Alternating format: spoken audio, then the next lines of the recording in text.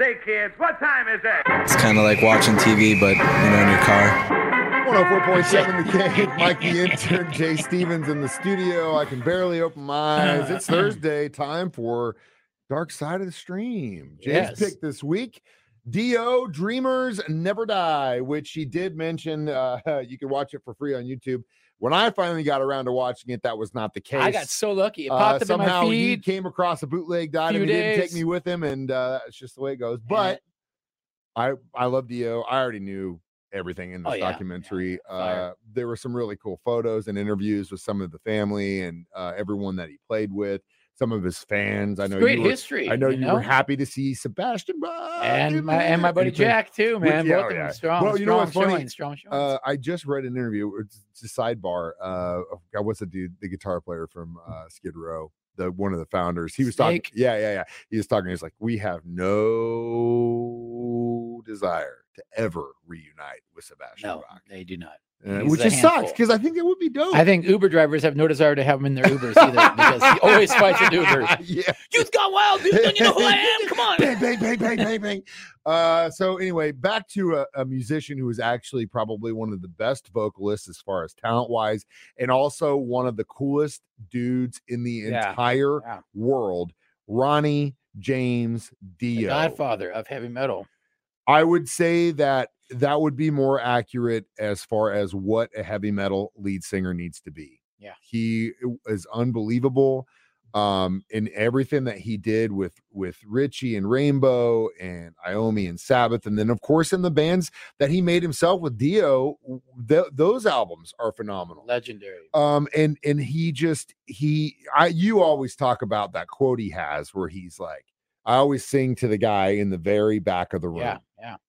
And he always did that. Yeah. Unfortunately, as we all know, cancer took him way too early because I think, 67, he could have probably still been performing at least for another 5 to 10 years. This dude was making records before the Beatles were. He was singing on records. That's the craziest part. The craziest part of the story. So you didn't know any of the I barely knew, but I did not know that deep that he actually had hits out there before the Beatles. Yeah. So he actually started out on bass too. And can you imagine like a guy that small? They showed these bass would be as big as him. He's like sitting there. It's like a little kid playing in a band with a bass bigger than him because he is just not a very big deal. Not a very big deal. He's not a big deal. Not a big dude. But yes, you are right. He started in 57. He was in a band called the Vegas Kings. Played bass, and they kind of started focusing on Ronnie as a front man. Went a bunch of different name changes. But Elf was something he would do later on. Oh no, lost me. The magic word. So that was kind of leading into more of the heavier side, wizardry, the psychedelic stuff. So obviously, Ronnie James Dio is not his real name. It's Ronald James Padavona, and he decided to change that name, I believe, as in reference to Mafia member Johnny Dio. Yes. He thought it was a cool name. Yeah. But there have been different stories that have been disputed, and obviously, his wife was the one, I believe, that confirmed that that's what he did. But also, the word Dio in Italian is gift from God, and also the logo says devil. Yeah. If you he made this up too. He's got this from a grandma, so he's the man. And he's the one who gave you the horns, big time. It is Dark Side of the Stream. We were discussing Dio, Dreamers Never Die on 104.7 The Cave.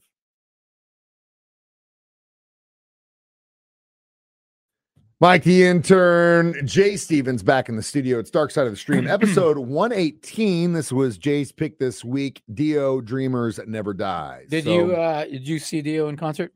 Never got a chance. I saw Dio twice in concert and met him once the day after a show on an elevator at the hotel in Hawaii. Okay, and he was super nice. Was it Dio solo band?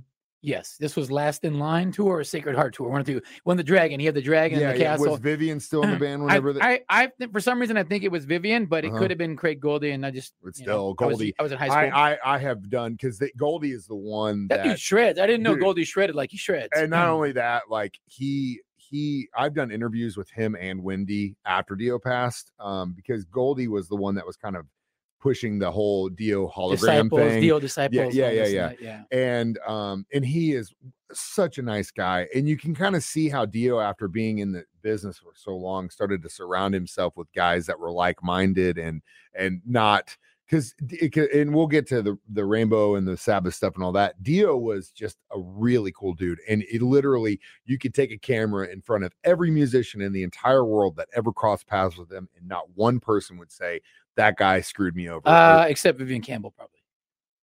There's tension there because of the whole, just like Ozzy, not paying the guys enough. Whose idea was that? But ultimately, he did make him a star, though. He's making you a star. He brought him in after he had established himself, and I get kind of where Vivian's coming from, but also I kind of want to call BS on it. You're a hired hand. You're a hired hand, man. Well, you are, but the BS part about this is, I get where Vivian's coming from as far as like the sound that was created during the Dio thing, because he's looking at it like that was my band, right? But Dio is just as much involved in that. And if you talk to like Goldie and stuff, the dude was constantly coming up with ideas, whether it was musically or stage stuff. Everyone says he's the coolest cat because he even let this band, who Craig Goldie was in this band before them, let them stay in his house. Yeah. He like, you guys can live here, while you're struggling. Come stay with me. We'll get you a demo recorded. Cool cat. Yeah. And I saw Dio the second time I saw Dio, Yngwie came out on stage with them and played Man on the Silver Mountain together. Oh man, that was so dope. I've talked about that concert before because that's the one that me and that chick had to hitchhike back. And we snuck down to the front. My buddy got thrown out for throwing bottles at the other band, and we had to hitchhike back. So I've talked about that concert before. If you go back in the archives, we'll have to look back and see. But either way, thanks for sharing, Jay. We'll be back more Dio on this Dark Side of the Stream next on 104.7 The Cave. 104 The Cave, Mike the intern, Jay Stevens back in the studio. Dark Side of the Stream, episode 118, discussing Dio, Dreamers That Never Die. Now, we did mention that Jay somehow came across a bootleg copy. If you do want to watch it, you have to have a premium subscription to either Showtime or Paramount Plus. I got so lucky. The Heavy Metal Gods, they showed it in my feed, and I clicked on it and watched it. It was free. So meant to be. Dio, of course, eventually gets noticed by Ritchie Blackmore, who was just like, I want to get the hell out of Deep Purple. And the entire, at least according to Ritchie, he says the reason he left Deep Purple is because he met up with Ronnie, and he was like, this guy is so easy to work with. Originally, they were just going to do like one track on a solo record, but they ended up basically recording for 3 weeks. And that was Rainbow, which is a great album. That album is amazing. Man on the Silver Mountain, Rising, right? Yeah, is amazing. Stargazer, one of my favorite songs of all time. But I always go back to this: in live albums, live records, Ritchie Blackmore is part of two of the best, at least top 5 or top 10 live albums of all time. Made in Japan with Deep Purple, which is phenomenal. But I would say On Stage from Rainbow is even better than that one. Have you ever heard that album? No. It's so good. It's so good.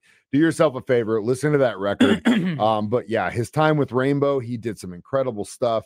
And then, of course, after Black Sabbath fires Ozzy, Iommi's like, you know what, dude? What a guy to bring in. I'd love to bring you in. Let's do this. Shoes. And Dio said of the encounter, it must have been fate because we connected so instantly. It was probably the cocaine, but either way, they got together and they would release some incredible records, Mob Rules and Heaven and Hell, which Heaven and Hell is such a good Sabbath record. And I always go back to this as an argument between Dio versus Ozzy. Of course, the records they made with Ozzy were better. The songs were better. They were younger, whatever you want to call it. But it's like the Sammy Hagar, David Lee Roth argument. Hagar is by miles better. Miles better. But the songs that they wrote when he was in the band, they're not as good. We're not talking Van Halen 1 here. Had Sammy been in that band, I don't know if that would have made that record. Right. Who knows? Right. But it would have been badass. And I kind of always feel the same with Ozzy. I love Ozzy as a front man, a huge fan of that band and Ozzy. But just thinking about listening to Heaven and Hell, I mean, God, can you imagine And then they regrouped and they did a band called Heaven and Hell later on. Yeah, right before he passed.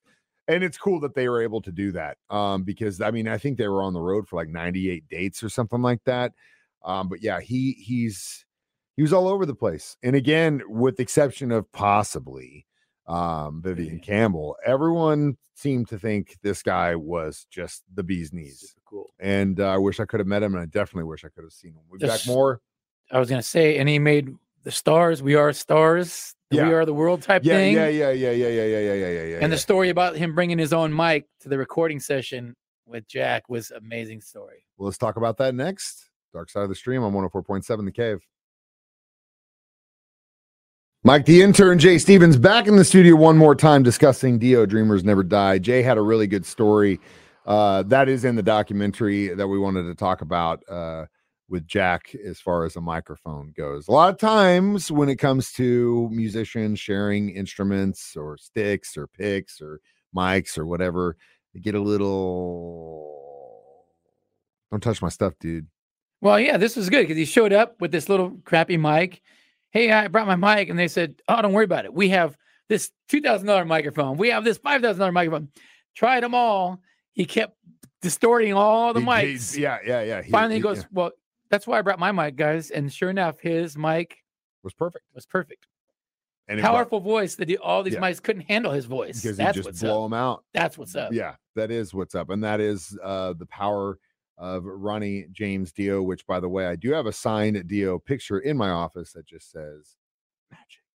Ooh. Because he is magic. God rest your soul, Ronnie James Dio. Watch that documentary if you want a lesson in how to be a front man and just an overall cool dude. All right, I would give this one a solid 5. Solid 5, yeah. Solid 5, just because I love heavy metal. I love Dio, and it definitely deserves to be a solid 5. You? Yep. Oh, of course. 5. Yeah. Awesome. Good. Yeah. Well, good job. Is this the first perfect score we've ever had? No, I think we've done it. I think honestly, the last perfect score we did have was Abducted. Was like no, God no. It was I think I gave it an anti because I was so mad about having to watch that thing. No, I think it was another musician documentary. We're both like, this is so badass. Oh my God. Sebastian Bach. So we're gonna get probably not that one. So we're gonna get back onto talking about really bad situations. The documentary we're going to watch is on Netflix. Do you remember that hitchhiker guy named Kai? No. He was like a hippie looking dude. No. Oh my God. Well, as soon as you watch this, you're going to remember because it was all over the news. Anyway, I never picked him up. New documentary called The Hatchet Wielding Hitchhiker. Ooh. And it's on Netflix, so hopefully you can watch it. Right, as always, stream us live on Facebook, YouTube. Listen to us at 9 a.m. or 6 p.m. every Thursday. Or call us at home. Or Magic Tyler. Either way, I'm Mike the Intern. This is Jay Stevens reminding you, we watch movies, so you don't have to. It's Dark Side of the Stream on 104.7 The Cave.